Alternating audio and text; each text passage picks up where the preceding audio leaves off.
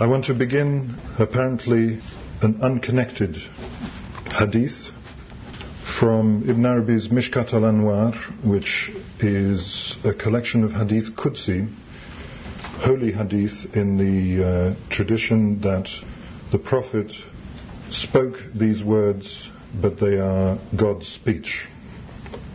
And this is according to Anas ibn Malik. The Prophet said, "When God created the earth, it began to quake. And then the angels asked, 'How, O Lord, will your servants find stability upon this earth?' Whereupon he appeared to them in a revelation that caused them to swoon. And when they came to, the angels saw that the mountains had been created. And the angels in wonderment asked, 'O Lord, is there anything in your creation more powerful than the mountains?' And he replied, 'Yes, iron.' And they asked, 'O Lord, is there anything in your creation more powerful than iron?' And he replied, 'Yes, fire.' 'O Lord, is there anything in your creation more powerful than fire?' He replied, 'Yes, water.' 'And O Lord, is there anything in your creation more powerful than water?' He replied, 'Yes, wind.' 'O Lord, is there anything in your creation more powerful than wind?' 'Yes, indeed, the son of Adam, who gives charitably with his right hand, whilst concealing it from his left.'" This motif of the importance of man is really what I'd like to talk about today. The subtitle of this talk, Spiritual Life, Living Spirit, is Ibn Arabi's meeting with Jesus and John in the second heaven. This paper is in three parts. One that addresses the second bit of the title of the symposium, The Spirit of the Millennium. And then I want to talk about the model of the night journey of the Prophet and how this visionary experience is something which is immediately relevant. And then I'll describe Ibn Arabi's own mirage, ascension, but only the first two heavens. I have to emphasize that each heaven is something we could talk about till kingdom come. We've all grown up in a world of remarkable changes. So many aspects of life have altered over the last century, and even more quickly in the last 50 years, that it is often very hard to take a step back and appreciate the altered landscape in which we're finding ourselves. Three particular events, if I might call them that, seem to symbolize changes in our notions of time, space, and ourselves. Just over 51 years ago, on 1st of October 1949, a rather remarkable event took place, quietly and relatively unobtrusively, in Beijing. Mao Zedong formally announced that China would henceforth follow the Gregorian calendar of the West. This meant for the first time in human history, the entire world was considered to be under a single calendar. Everyone now knows the date and accepts a universal dating system. Now, this might seem unimportant or at best a mere convention, but it certainly symbolizes a change of view that's becoming increasingly evident, a move away from differences to a standpoint that includes the whole world. Of course, differences still exist. The year 2000 is also 1420 in the Muslim world, 1378 in the Persian calendar, 1716 for the Copts, 2544 for Buddhists, 2749 if you're an ancient Babylonian, and 5119 if you're a Mayan, 5760 if you're a Jew, and even 6236 according to the original Egyptians. However, we all now have a benchmark that determines our sense of time, based on the birth of Jesus. And whatever the arguments may be about the accuracy of the actual millennium, whatever our comprehension even of such an event, the convention remains the same. We are now 2,000 years away from the first emergence of the Christ child. The second point is that it was around the late 1940s, early 50s, that a new generation of people was born. It's been variously characterized, obviously, baby boomers, etc. One characteristic remains quite clear, and that is that there appeared to a lot of people in this generation a huge gap between them and their parents, a kind of quantum leap. It was almost as if they were built differently, with a window onto a new landscape that most of the previous generation simply could not see. Old patterns of living were challenged and discarded, new ways of understanding sought and welcomed. The idea, for example, of people in the West making the writings of Rumi into a bestseller would frankly have seemed totally peculiar to someone living in the 1950s, let alone the internet and so on. This process of opening up has continued unabated, with apparently unlimited opportunities for travel and communication across the world, and within different traditions, and into the boundless image ocean of the flickering screen. At the same time, there have been casualties. Much of the past is apparently being lost, passing into oblivion, and not only in the well-publicized realm of the environment. For example, of the world's 6,500 languages, some 3,000 are now on the endangered list, and several are in a critical condition with less than 100 people who speak them. And I would include in that, incidentally, every single Native American Indian language. Even Navajo, which is spoken by thousands, is considered to be endangered. Third aspect of these changes is what's been called the space age, and it's something we're now so familiar with that we hardly even give it a thought. If I talk to young students, for them the idea of a space age is just automatic. It's what they stand on. They don't even think about it. But for many people here, the personal impact was quite immeasurable. Since 1961, when Yuri Gagarin was first shot into orbit on board Vostok 1, people on Earth have been able to see, for the first time with the physical eye, the most extraordinary pictures of Earth and its contrast with the stark blackness of space. We've all become witness to a new opening in the development of mankind which corresponds to that. And yet the photographs, which everyone has access to, remain only pointers to the personal experience that those few privileged astronauts have actually had. And their comments and observations, based on seeing such beauty with their own eyes, reveal an almost palpable change of perception of self and the world. And I'll just quote a couple of things. This is from an American astronaut. "From space, I see myself as one more person among millions and millions who have lived, live, and will live on Earth. Inevitably, that makes one think about our existence and the way in which we should live to enjoy, to share our short lives as fully as possible. Now, the knowledge I had when I returned to Earth's surface was virtually the same knowledge I'd taken with me when I went into space.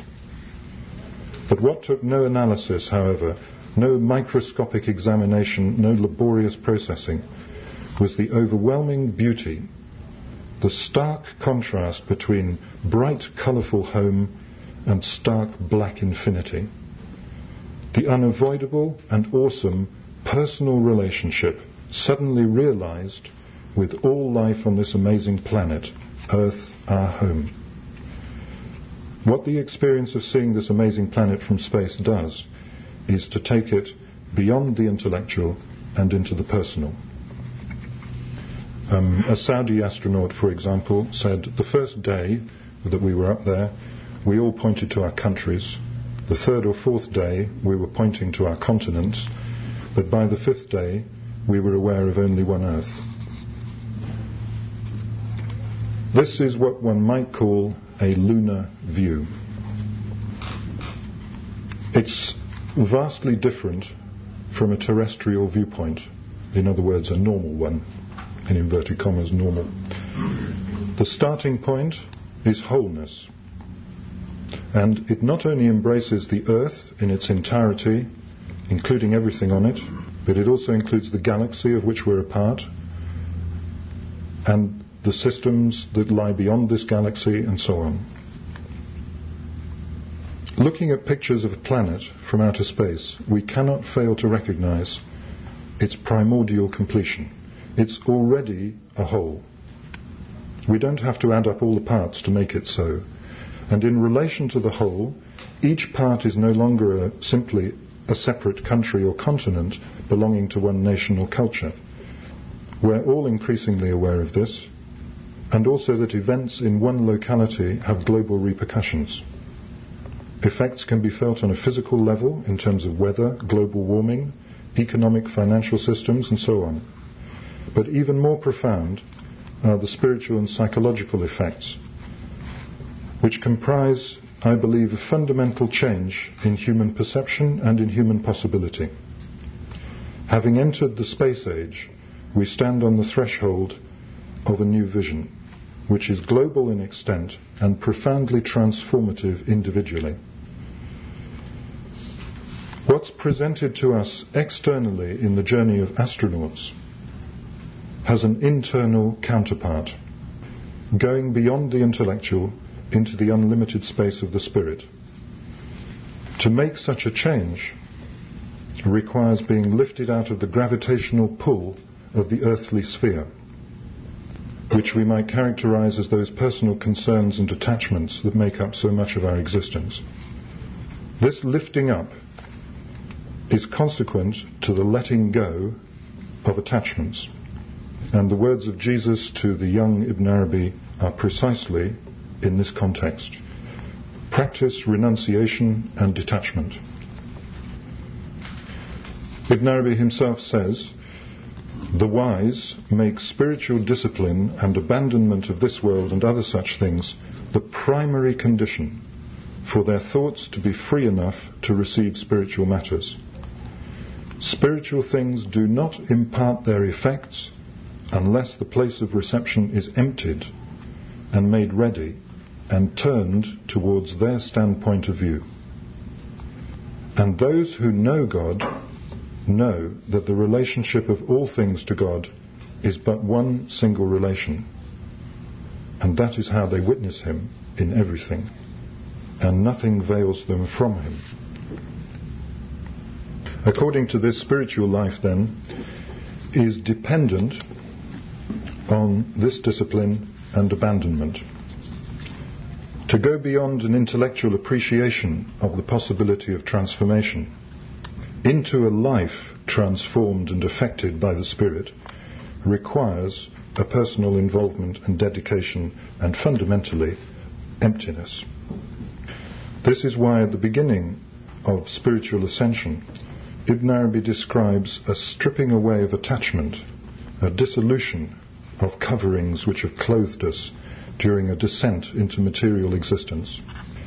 In contrast to human behavior at airports, where we stand around checking in or waiting to collect our luggage, in this case we need actually to lose our luggage. This is an action of sanctification, moving into the realm of the sacred, of the holy.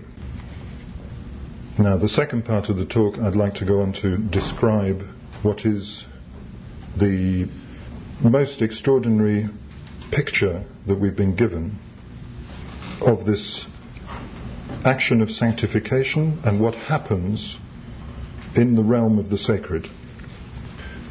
This is the journey which is known as the night journey, the Isra, or the Mirage. Now, these two terms refer to different aspects of the same journey.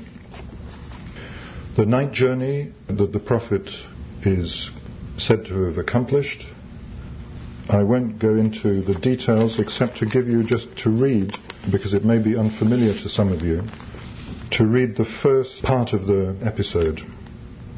This is in the in a tradition recounted by Ibn Ishaq on the life of the Prophet. And this is in the words of the Prophet according to the man who may be considered the first Sufi, Al-Hasan al-Basri, who was a child at the time of the Prophet's message. These are the words of the Prophet. While I was sleeping in the Hijr, which is a kind of semicircular porch close by the Kaaba, while I was sleeping in the Hijr, Gabriel came and stirred me with his foot. I sat up, but saw nothing, and lay down again. He came a second time and stirred me with his foot. I sat up, but saw nothing, and lay down again. He came to me a third time and stirred me with his foot. I sat up, and he took hold of my arm, and I stood beside him, and he brought me out to the door of the shrine. There was a white animal, half mule, half donkey, with wings on its side with which it propelled its feet, putting down each forefoot at the limit of its sight, and he mounted me upon it. And then he went out with me, keeping close by my side. And then Hasan al-Basri goes on, the Apostle and Gabriel went their way until they arrived at the shrine at Jerusalem. And there he found Abraham, Moses and Jesus amongst a company of the prophets. The Apostle acted as their leader in prayer. From then on there's a story of the Miraj and the ascent through the heavens. I won't go into the effect that this had subsequently on when he got back to Mecca and told people about it and how they wouldn't believe it. That's another story. Now, this night journey occurs in two stages. The first is called the Isra, the night journey part, which is a horizontal one from the sacred mosque to the furthest shrine. And these are understood to be the Kaaba in Mecca and the Holy Temple in Jerusalem. The second part is the ascension itself, the Miraj, a vertical journey through the seven heavens into the presence of divine proximity, known as the coming together of the two arcs, or closer. This vertical journey is said to take place from the site of the great rock, now lying beneath the dome of the rock on the Temple Mount at the very heart of Jerusalem. Now, first of all, it's worth mentioning that the earliest narratives of the night journey do not mention Jerusalem by name, and the identification of the furthest shrine with the temple was by no means universal. For some early Muslims, the distant shrine actually meant the beginning of heaven itself, rather than any earthly place. However, within a generation, it seems that the Jerusalem connection was firmly established, and it's accepted widely now. Why was Jerusalem so important? Most modern scholars emphasize that this visionary journey of Muhammad demonstrates his insistence that the religion of Islam was not a new religion. It was the re-establishment of the fundamental Abrahamic tradition whose center could be found in the city of Jerusalem. Not only Abrahamic, but a tradition that embraced the whole of Judeo-Christian culture. Jerusalem was the city of Melchizedek, the king of Salem, priest of God the High, who blessed Abraham. The city of the rock, where Abraham is said to have sacrificed a ram in place of his son, and the same rock that Jacob called the gate of heaven, through which God spoke to him. The city of David, where he installed the Ark of the Covenant, the sacred sign of God's compact with the children of Israel. The city of his son Solomon, who constructed the temple of the Lord with an inner shrine overlaid with solid gold in which to place the ark. The city, once called perfect in beauty and joy of the whole earth, destroyed by Nebuchadnezzar. The city where Ezra read the scroll of the teaching of Moses to the congregation.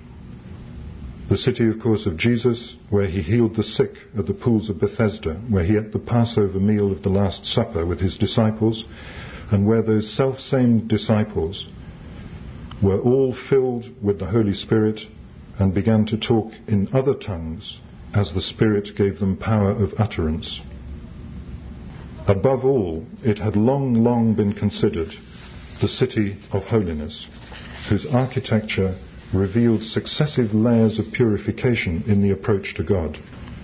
There were areas barring anyone exuding bodily fluid, colds, menstruation. Then anyone who had contracted uncleanness from a corpse. Then those whose atonement was incomplete. Then those people who were not priests. Then those whose hair was unloosed. Those whose feet or hands were unwashed. Until finally one reached the Holy of Holies, where it said, "None may enter in save only the high priest on the Day of Atonement at the time of the temple service." Here at last, one man alone, representative of all mankind, would kneel in the presence of the almighty majesty of the one and only God, that togaed majesty, transcending all and ruling all. From that, it's very easy to understand the symbolical role that Jerusalem played in the hearts and minds of earlier generations. The visionary experience of Muhammad's night journey can thus be seen as a journey into the heart of the Western tradition, expressing a deep psycho-spiritual need to embrace and be embraced by the ancient Abrahamic monotheistic tradition, the God of the Jews and the God of the Gentiles. It's a historical myth which expresses the fundamental unity of all religion in the West and simultaneously establishes Islam as part of that tradition. It brings the Arab nation into the fold. That's history. For Ibn Arabi, such an interpretation is one that lies at the level of the intellect rather than the heart of the matter. It is true in its own way, but it shows us as impartial observers from afar, looking back on events that took place long ago in the Prophet's life. It was his desire to be part of the great Abrahamic tradition, not necessarily ours. We're not necessarily involved at all. And in fact, given the excesses that we see being perpetrated daily in the name of these religions, we might well sit back with some self-satisfaction and proclaim, well, it's time mankind moved on from religious belief of this kind into a world where reason and common sense can prevail. Man's inhumanity to man seems to know no end, especially when whipped up by bursts of fervent religious or pseudo-religious passion. But Ibn Arabi tells us we have not even begun to understand the immediate relevance of this visionary experience. We have not seen that it comes from an entirely different level of life, where the event on the physical plane expresses a universal truth, a reality from the realm of transcendent meaning beyond. We have not seen that we are not experiencing this journey within our own being, a journey which is taking place before our very eyes. For Ibn Arabi, the night journey actually is a journey from one state of being to another. Physical geography metamorphoses into spiritual reality. Mecca, or the Kaaba, represents the heart, or more specifically, the heart of the mu'min, the faithful servant, which is said to contain God in a manner that nothing in the whole creation can do. In other words, and this is important, this journey begins at the very point where the intellect leaves off. It begins in that ineffable consciousness which realizes that there is no separation between man and God, that nothing in the world out there, including all that is projected within our minds as thought, can be more than a shadow of the unknown God. It begins in the masjid, in Arabic normally translated as the mosque, but literally the place of prostration to the One. So immediately, rather than this being a situation where only one person at one time every year could go into the Holy of Holies, we have a situation where Ibn Arabi is saying this reality, which is projected into the outer world, is actually available at any moment to anyone. The journeying towards Jerusalem is towards the place of holiness. In Arabic, the name for Jerusalem is Al-Quds, the holy city. It's a journey of purification through being stripped of all earthly concern, in other words, selfhood.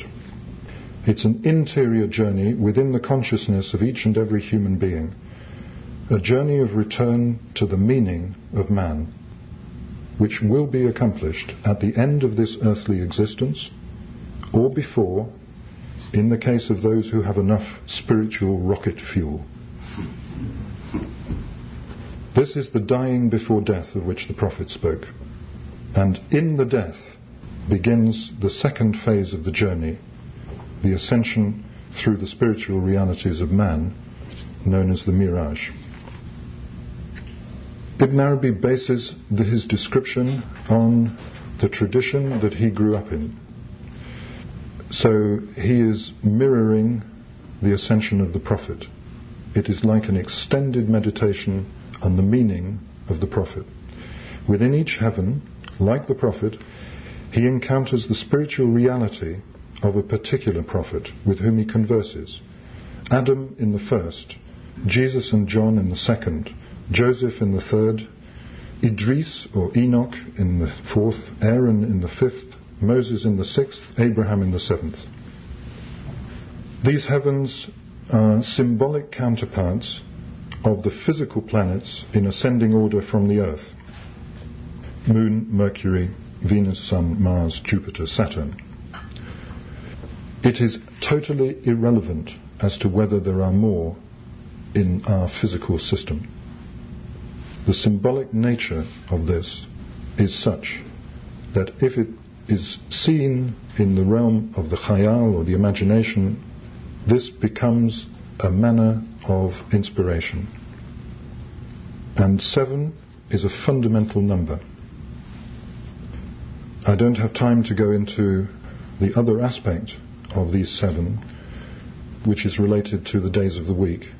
But in the introduction and in the appendix, in the translation that John Mercer mentioned, there is a fairly detailed explanation of how Ibn Arabi sees the days of the week being tied to the prophets, and how time itself is a mode of contemplation. Here, what we're looking at is space, or the reality of physical space, because the ascension takes place through the moon first, then through Venus, and so on. In other words, it takes place according to the physical dimension. But there is another view which takes place through the temporal dimension, because Sunday, for example, is the day of the sun, Monday the day of the moon, and so on. All of that's in the introduction. If you don't understand it, don't ask me, because that's as much as I know. These 7 planets, or prophetic figures, also have counterparts in the 7 qualities of the essence itself, which are enumerated as living, knowing, willing, powerful, speaking, hearing and seeing. In a certain sense, the number of divine names and attributes can be considered an endless procession of names drawn up in ranks, like the ranks of those in battle, as one solid edifice, each one proceeding from the one before. This is from the Futuhat. It is from the alignment of the divine names that appears the way within creation. Thus, the living one, Al-Hayy, comes into being, and by its side the knowing one, Alim. And there's no empty space between them that could be taken by any other name. And next to the knowing is the willing, Al-Murid. Next to it the speaker, Qa'il. Next to that the powerful, Qadir, and so on. So Ibn Arabi's conception of names is that they are intimately bound to each other. One implies the other, like serried ranks drawn up in battle. And as he insists, the 7 divine names are not added on to the essence. They are but one pure relation, and it's only through their contemplation that the essence can be known.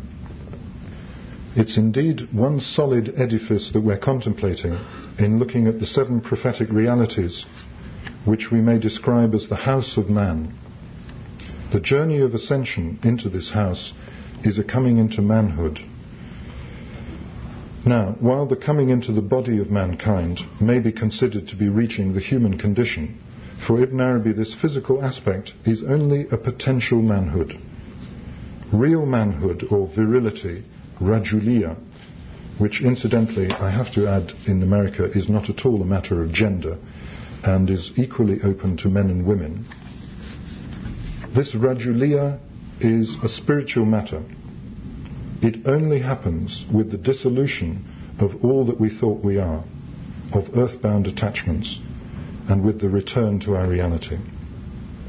This is a second birth, an awakening in the spirit to the fact of our already existing unity with God, that it is truly His Spirit which is blown into us and animates our daily breath. And I'll quote a passage from the Futuhat, which is to do with this dissolution. When man has dissolved in his ascension to his Lord, and every world removes from him in his path that which corresponds to it, and nothing remains except the inmost mystery, the sir, which belongs to him from God, then he does not see him except through him, and he does not hear his speech except through him. Then he, God, is high and sanctified, since he's not seen by any except him. When the person returns from this meeting, his image or his form, which had been dissolved during the ascension, is reconstituted, and the whole universe gives back to him everything that properly corresponds to it, that had been taken away from him before. For each universe cannot exceed the parameters of its genus. Everything is brought together over this divine mystery and united to it, and through it the form glorifies his praise and gives praise to his Lord. But no one praises him except him. Were the form to praise him by virtue of its own self rather than by virtue of this mystery, then divine benevolence would not appear, and nor would gratitude on the part of the form. Part 3. With this in mind, we can look at Ibn Arabi's ascension itself, as described in the Futuhat. There are several different descriptions of this. They all take a slightly different angle on it. I'm going to concentrate on the one that is, in a certain way, the easiest to understand and the most autobiographical. The most difficult one is the first one he wrote, which appeared in a book called Kitab al-Isra, the Book of the Night Journey. And it's in rhymed prose, so it's extremely difficult to translate decently. And I've not made an effort to do more than read it. I don't think it adds anything to what I'm going to say. And the other two accounts that I'm also going to leave out, one is something that Riyadh, I think, mentioned yesterday, the account of the philosopher and the mystic going through this ascension together, and at a certain point the philosopher's told, well, you can't go any further, you've got to go back and start all over again. Again, this was told with a view to showing that you can understand this mystical ascension intellectually, but it is by no means the same thing as understanding it in the manner of the spirit, or mystically.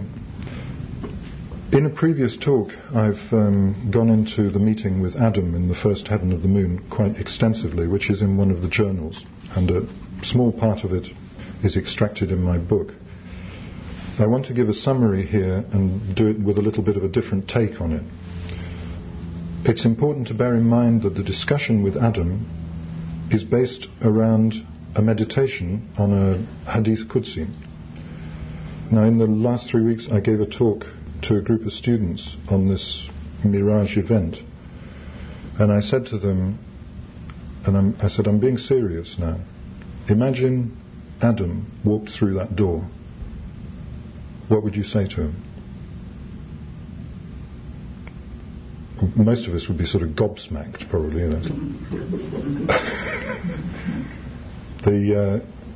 The point is that for Ibn Arabi, when he has his discussion, he has a background already that he wants to ask about. So the Hadith Qudsi, which he knew well, it comes in different phases and is a very, very interesting hadith. We could go into it more if you want later. When God created Adam and breathed into him the spirit, Adam sneezed and said, Alhamdulillah, praise be to God. And he praised him with his permission.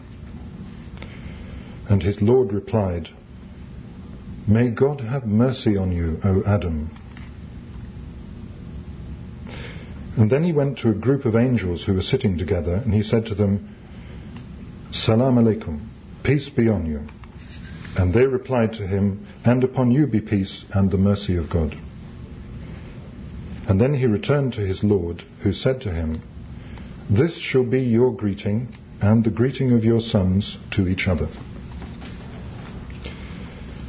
And then God said, keeping his two hands closed, Choose whichever you will. I can't do this right. Adam replied, I choose the right hand of my Lord, and both hands of my Lord are right and blessed. And thereupon God opened it, and there were Adam and his progeny. My Lord, who are they? Adam asked. These are your progeny, God replied. The hadith goes on, and I won't read the whole thing. He basically sees one person in there who is more radiant than the others, or at least one of the most radiant, it's said. And he has a whole discussion about oh, maybe I should read it, why not? Yeah. Each man had the duration, this is interesting, each man had the duration of his life inscribed between his two eyes.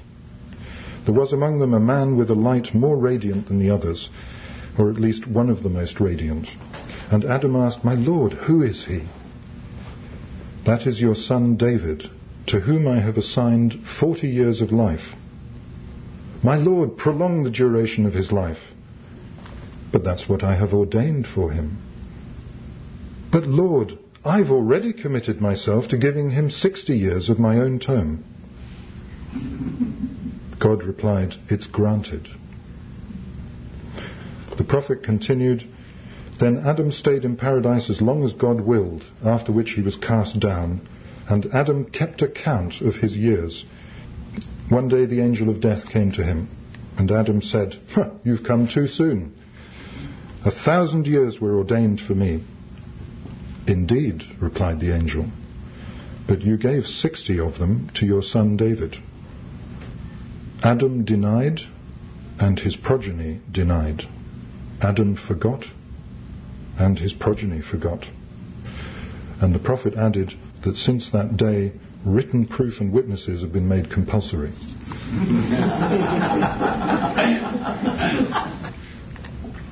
This hadith has 4 quite separate phases.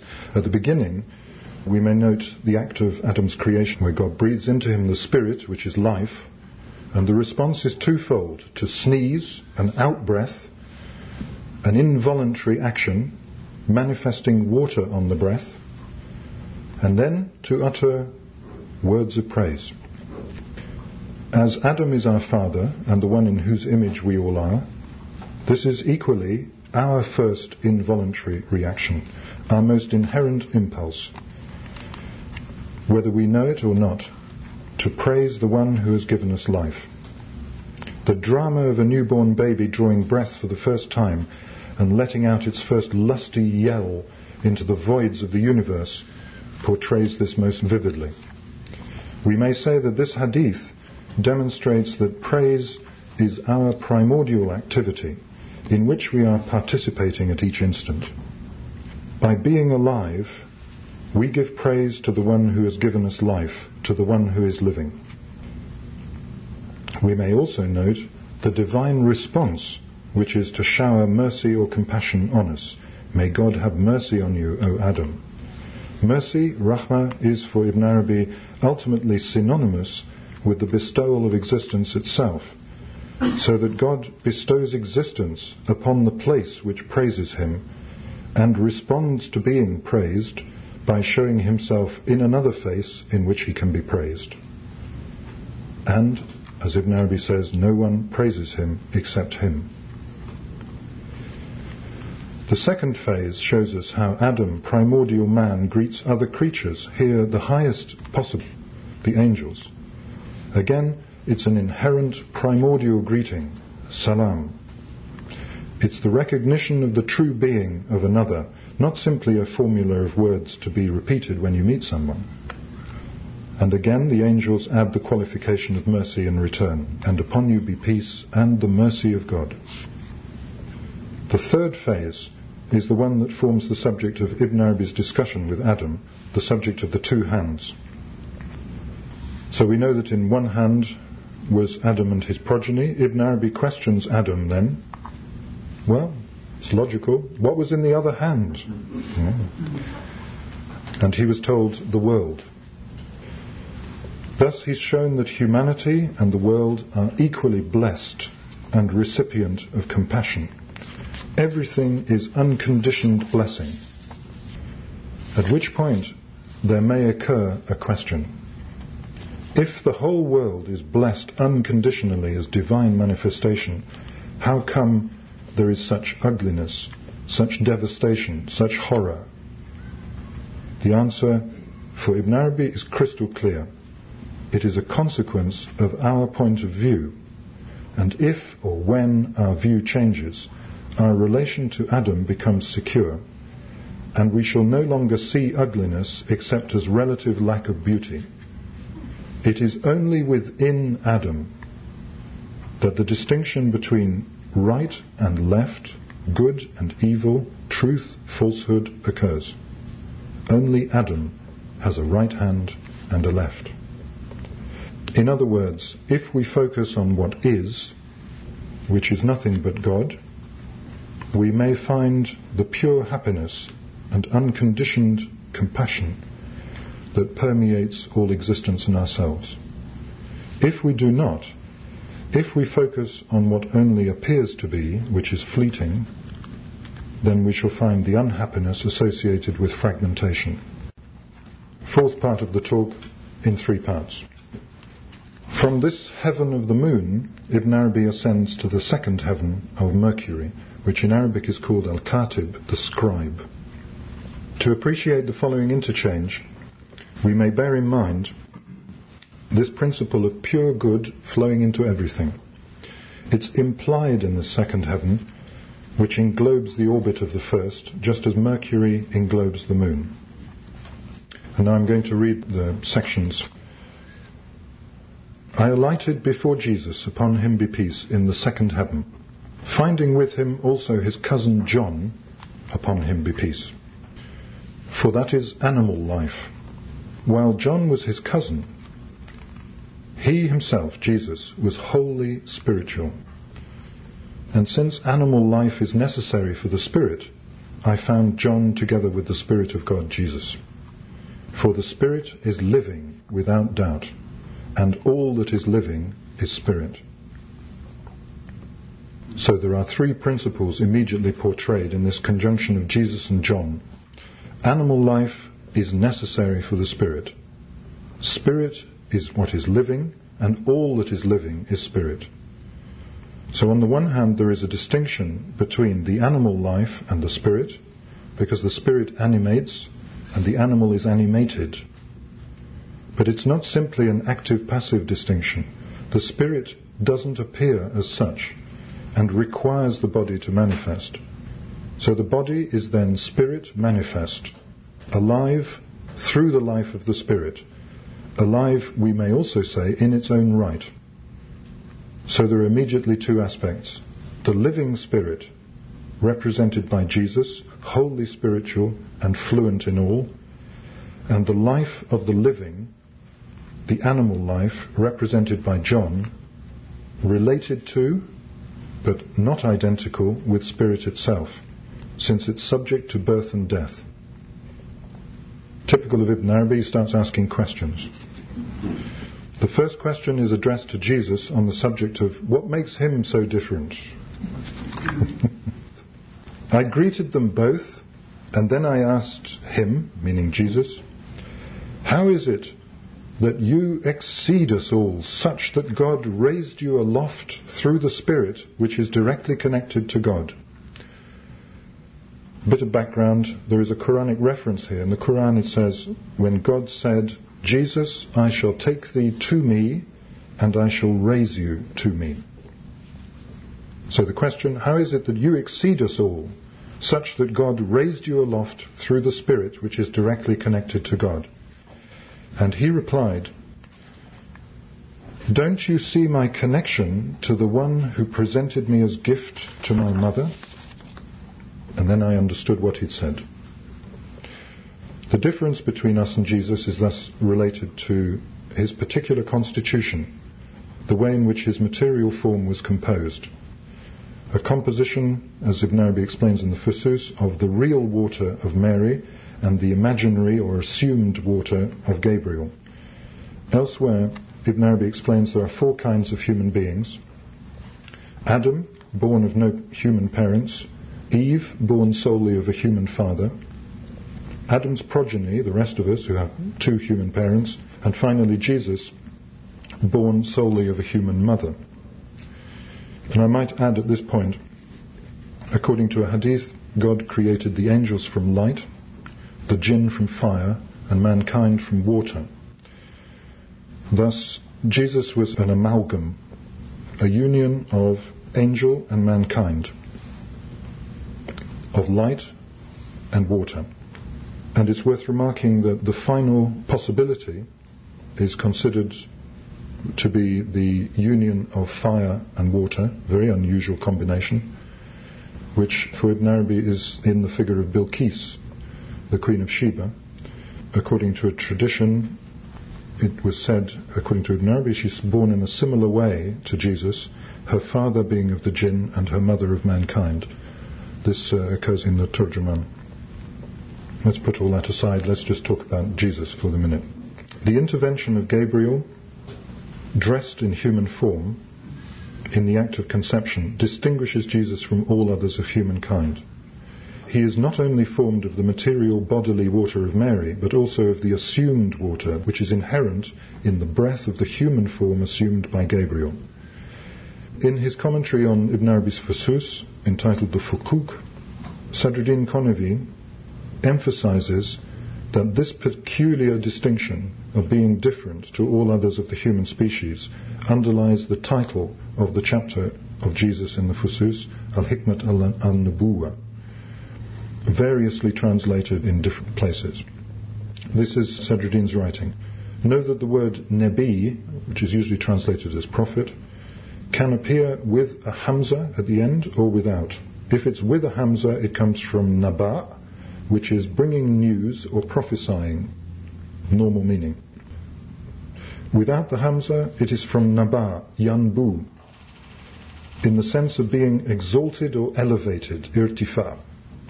And this is what our Shaykh meant by calling this wisdom the wisdom of Nubuwah. He did not mean it in the sense of bringing news, since all of the prophets who are mentioned in this book participate in this. He meant it in the sense of elevation. This is Sadruddin's commentary. He goes on to explain in what way, in some detail, in what way this elevation is manifest in Jesus. I emphasize this only because in certain translations it's called the wisdom of prophethood, because of later commentators taking the word in that meaning. It should be added that having 2 different species of parents does not mean that Jesus had 2 natures, one human and one angelic or divine. Rather, he had 2 parents constitutionally different, but a single nature in himself. He is a conjunction of 2 forms, the material or physical and the spiritual or imaginal. But the spiritual side also appears in human guise because Gabriel assumed human form, spirit dressed in form. And thus Jesus appeared fully human, with a nature that combined the real stroke physical and the assumed stroke spiritual. In one respect human, in another respect embodied spirit. He is thus in a kind of in-between condition, between the high angelic realm and the human realm, a man of the barzakh, partaking of both and belonging to neither. This barzakhi condition distinguishes Jesus' actions both from other human beings and from Gabriel. I'm putting all this in order to explain the next part of the conversation. Jesus added, now he's talking with Ibn Arabi, if it had not been for this connection to Gabriel, I would not have revived the dead. No one who revives the dead can revive them except to the extent of what he inherits from me. But he does not occupy my station in regard to that, just as I do not possess the station of the one who gave me the gift of reviving the dead. The one who bestowed this upon me, which is Gabriel, does not set foot on a place without bestowing life upon that place through the touch or imprint of his footstep. I am not like that. Our portion is that we resurrect forms through a specific touch, while the universal spirit, which is Gabriel, takes charge of the spirits of those forms. The spirit which he bestowed upon me does not have that effect. It bestows life upon a form which the Gabrielian touch has already manifested. So know that. This will be familiar to you if you've read the chapter on the Fusus, where it's gone into in much greater detail. But the life-giving characteristic of the Spirit appears here in two forms. As a partial, specific power in Jesus, who's able to revive the dead, able to fashion birds from clay and make them living by breathing on them, and as a universal power in Gabriel, who bestows life by the very imprint of his foot. And this may recall the story of the golden calf, when the man known in the Quran as As-Samiri noticed that Gabriel had gone by and picked up a handful of the dust and threw it into the calf, and the calf mooed. Now, although he doesn't possess the same power as Gabriel, Jesus nonetheless inherits this from him. As Sadruddin puts it, the reviving of the dead is due to the spiritual secret with which he was kneaded. This sort of kneaded. With regard to Gabriel, elsewhere, Ibn Arabi talks about the story of Samiri, and he also mentions another Gabrielian or Christic inheritance which is rather peculiar, which some Gnostics have acquired. They are able to assume different forms through the power of imagination. So there's a famous case of a man called Kadib al-Ban, who was able to appear in any form he liked. But for Ibn Arabi, he says the preference should always be given to assuming the human form rather than, for example, the animal. Strangely, that completes the conversation with Jesus. It's very short, very brief, but it's interesting that two of the most important elements which are dealt with at length in the Fusus are present. The extraordinary genesis of Jesus and the life-giving power he manifested. Part 5 of a 3-part talk. The rest of the conversation in the second heaven takes place with John, Yahya. And it begins with the meanings of his name. And I quote, "Then I turned to John, upon whom be peace, and I said to him, I have been informed in a hadith that you will put death to death when God brings it on the day of resurrection. That it will be placed between heaven and hell, so that so-and-so may see it, and they will recognize death in the form of a black and white ram." John replied, "Yes, and that behoves none but me, for I am Yahya, literally the one who is alive. My opposite, death, cannot remain with me. It is the house of the animal. The elimination of death is inevitable, and no one other than me can eliminate it."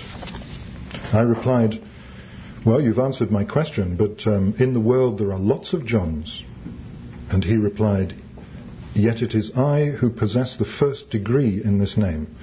Through me do those Johns become John, from beginning to end.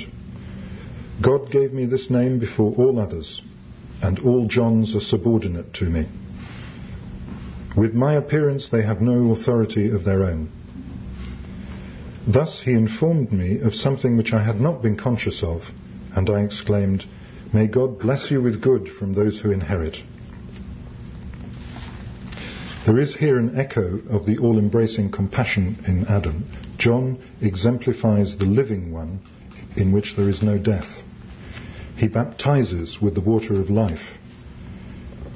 Death only occurs at the level of the animal, symbolized here by the ram, and is indissolubly linked with sacrifice, the shedding of blood that washes away sin and gives birth to new life.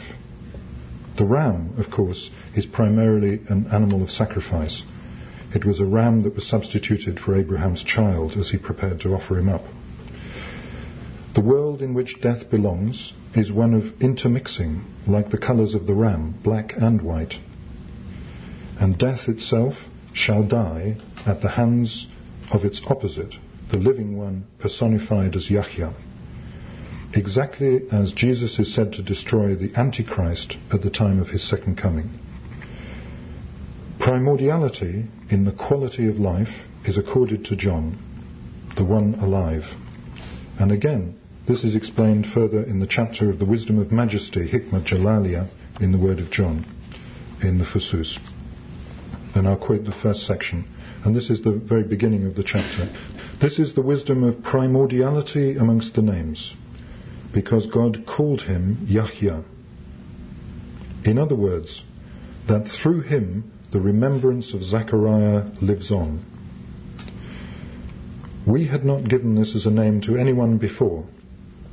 He combined both the quality which is passed on by the one who leaves a son, in whom his remembrance lives on, and his being named by that. God named him Yahya, one alive, and his name became alive, just like the knowledge of taste. Certainly Adam's remembrance lived on through Seth, Noah's lived on through Shem, and likewise with other prophets. But God had never, before John, combined someone's proper name and the quality of that person. It was only done for Zechariah out of loving care for him when he asked, grant me as a gift from your private knowledge a saintly heir. The story is that Zechariah had gone in and found Mary in the mihrab and had been so struck by her presence. And being an old man, he was extremely worried that there would be no one after him. And he then, in this particular state, had asked for a son. So his asking produces not only a son who is his heir, but also is named with the quality of that remembrance. So what Ibn Arabi is saying is this never happened before. People are given names, but the name doesn't necessarily refer to the livingness of the remembrance that goes on. Now, there are, of course, many parallels between John and Jesus. Both were conceived in miraculous fashion, one to an apparently barren woman, one to a virgin, both through the intervention of Gabriel, who brought the good news to Zechariah and to Mary. Recognition took place while still in the womb. As it says in Luke, as soon as Elizabeth heard Mary's greeting, the child leapt in her womb, and Elizabeth was filled with the Holy Spirit. Both were agencies of purification. John said, I baptize you in water for repentance, but the one who follows me is more powerful than I am, and I am not fit to carry his sandals. He will baptize you with the Holy Spirit and fire.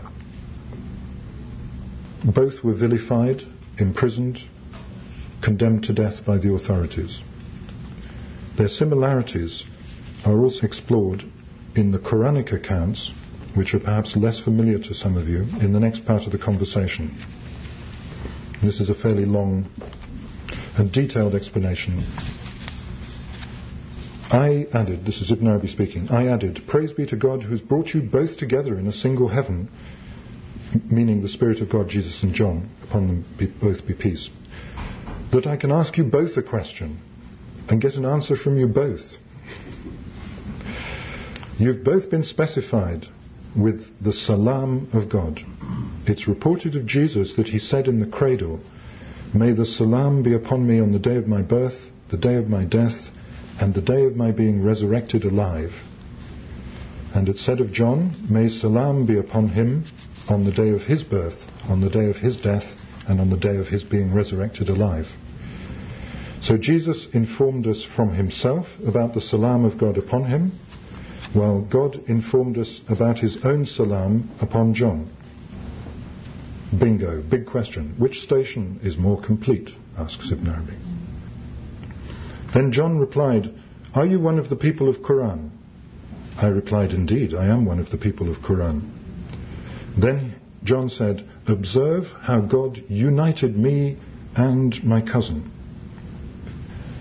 Did he not say in the Quran concerning me, a prophet from the people of righteousness, designating me by the indefinite, a prophet?" I agreed. And then he said, "Is it not said of my cousin Jesus that he is one of the people of righteousness, just as was said of me, designating him also by the indefinite?" This is an interesting line. That Jesus should have said this in the cradle is a pointer to the fact that my cousin is quit of whatever is related to it. He does not translate from God except through his own self, and Arabic is ambiguous. This could be the divine self or the self of Jesus, or both together. So, the salam be upon me, which is what Jesus said, means from God. I said to him, "Well, you've spoken the truth, and I agree." But he announced the greeting of peace with the definite article. He said, "As-salam," the salam, while the salam of God upon you was with the indefinite, just salam. And the indefinite's better. But then I was told, it's not actually a definite announcement, it's a generic announcement. There's no difference between the one with the definite article and the one without.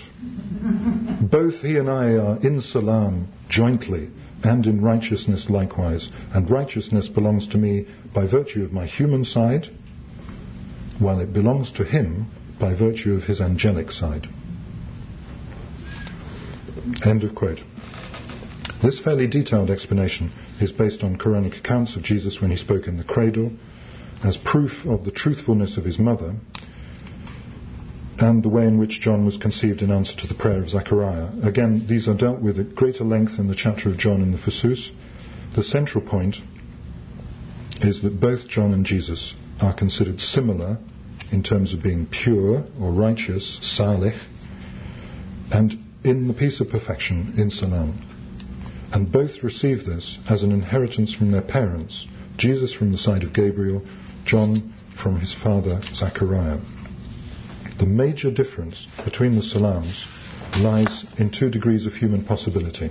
In John's case, the divine attestation provides incontrovertible proof, because John doesn't say it of himself, God says it of John.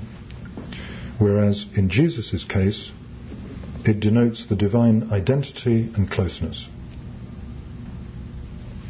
In the mouth of Jesus, it is God saying, "Salam be upon me." Just as Jesus is qualified by the essential purity of the Spirit, so John is described in the Quran as chaste or chastened, khasuran, a word which in Arabic and in English contains the senses of sexual abstinence or purity, and also being modest or restrained. And he goes on to explain how this quality comes from the same side of his father. I quote, "That quality of chastity is from the effects of the spiritual aspiration of my father when he attended to Mary the Virgin. She was cut off from men, and he came upon her in the prayer and saw her state with God. In wonderment, he prayed to God to grant him a son similar to her. And thus I was born, chaste and cut off from women. But this is not a state of perfection, but rather a trace of that aspiration. It is childbearing wherein lies the essence of perfection. But then I asked him, but surely there isn't any childbearing in the heavenly marriage, is there? He replied, don't say that. Indeed there is childbearing. The childbirth does not produce a soul that comes out of the wife after the emptying of semen from the sexual union. The ejaculation is wind. Just as in the lower world it is water. This wind issues in the form of whatever the union between the two partners takes. Some of us can witness that, while others do not witness it. And it's the same in the lower world, where a world may be invisible to one to whom it's absent, or truly visible to one who sees it. It's a strange turn in the conversation. But if we consider that John is the embodiment of life,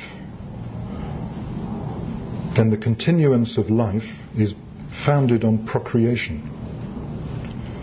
And it's intriguing that the two prophets who most exemplify sexual abstinence should at the same time be closely involved in spiritual procreating. Jesus in the form of reviving the dead, John in the witnessing of spiritual marriage and parturition. In both cases, the common element is air, the breath involved in the blowing of life, and the wind that issues from spiritual union. In the final part of the conversation, Ibn Arabi asks John whether this heaven belongs to him as well as to Jesus. And John replies, no, I come and go between Jesus and Aaron, sometimes here, sometimes there. And it's also like that with Joseph and Idris. If I was able to draw a chart, I could explain why that's so very, very easily. But what I suggest you do is buy a copy of the translation of the prayers and have a look at the chart of the circle of the seven with a seven-pointed star in the middle, and you'll understand this particular comment quite easily. I come and go between Jesus and Aaron because there's actually a direct link between number 2 and number 6, or number 5. Number 5. I asked him then, how is it you have a special relationship with Aaron rather than any other of the prophets? He told me, because of the sacredness of kinship. The relation with Jesus is simply, well, he's my cousin, so I visit him in his heaven. And I go to Aaron in the 5th heaven because my aunt is a sister to him, both in religion and by blood relation, my aunt here being Mary. So my visiting them is part of the bond of blood relation. Now, this word, blood relation, is wonderful. It's Raham, with all the associations of womb, Rahman, Rahma, and so on. My visiting them is part of the bond of blood relation, but I'm closer to Jesus than I am to Aaron. At this point, the conversation ends. Ibn Arabi journeys on to the 3rd heaven, where he finds Joseph. It's another story. He comes across John again in the 5th heaven, and he's very surprised to find him there. I didn't see you on my way. Is there another path? And John replied, everyone has his own path, which no one follows but him. And then Ibn Arabi asks, so where's this road leading? To which John replied, it is laid down as you travel. This is the final message from the living. Travel, and you will discover. And there's no escape from travelling the path. It has not been laid out yet. It is forever in the making. It belongs to each and no other. And by implication, its fullest realization requires accepting total responsibility for one's actions and total abandonment to God. It is up to us how far we allow God to be real. And this is a quotation from Ibn Arabi's Ruh al-Quds. When the secrets proceed from God through the gate of mercy, any heart that is found turned to the gate, imploring, is given its portion of the secrets and wisdom. This share is in proportion to the degree of thirst and hunger of submissiveness and need which the heart possesses. For they, the secrets, belong exclusively to God. It is to this that the sheikhs allude, and this the law urges when it says, inhale the fragrances of God, the nafakhat Allah. Whoever delays will be delayed, whoever forgets is forgotten. End of quote. These fragrances, which are carried on the breeze, are from pure beneficence, arriving at each instant afresh. They're living, they bring life, not just physical life, but a life of the spirit, life in knowledge of the real. As Ibn Arabi says, in everything there is his spirit, and there is no thing in him. It is God who praises himself and glorifies himself. So with this in mind, and reminding ourselves that the words of true prayer to God oblige him to give life to what is asked for, I'd like to end with one line from a prayer in Ibn Arabi's Wird. O living one, vivify me with your remembrance. Thank you.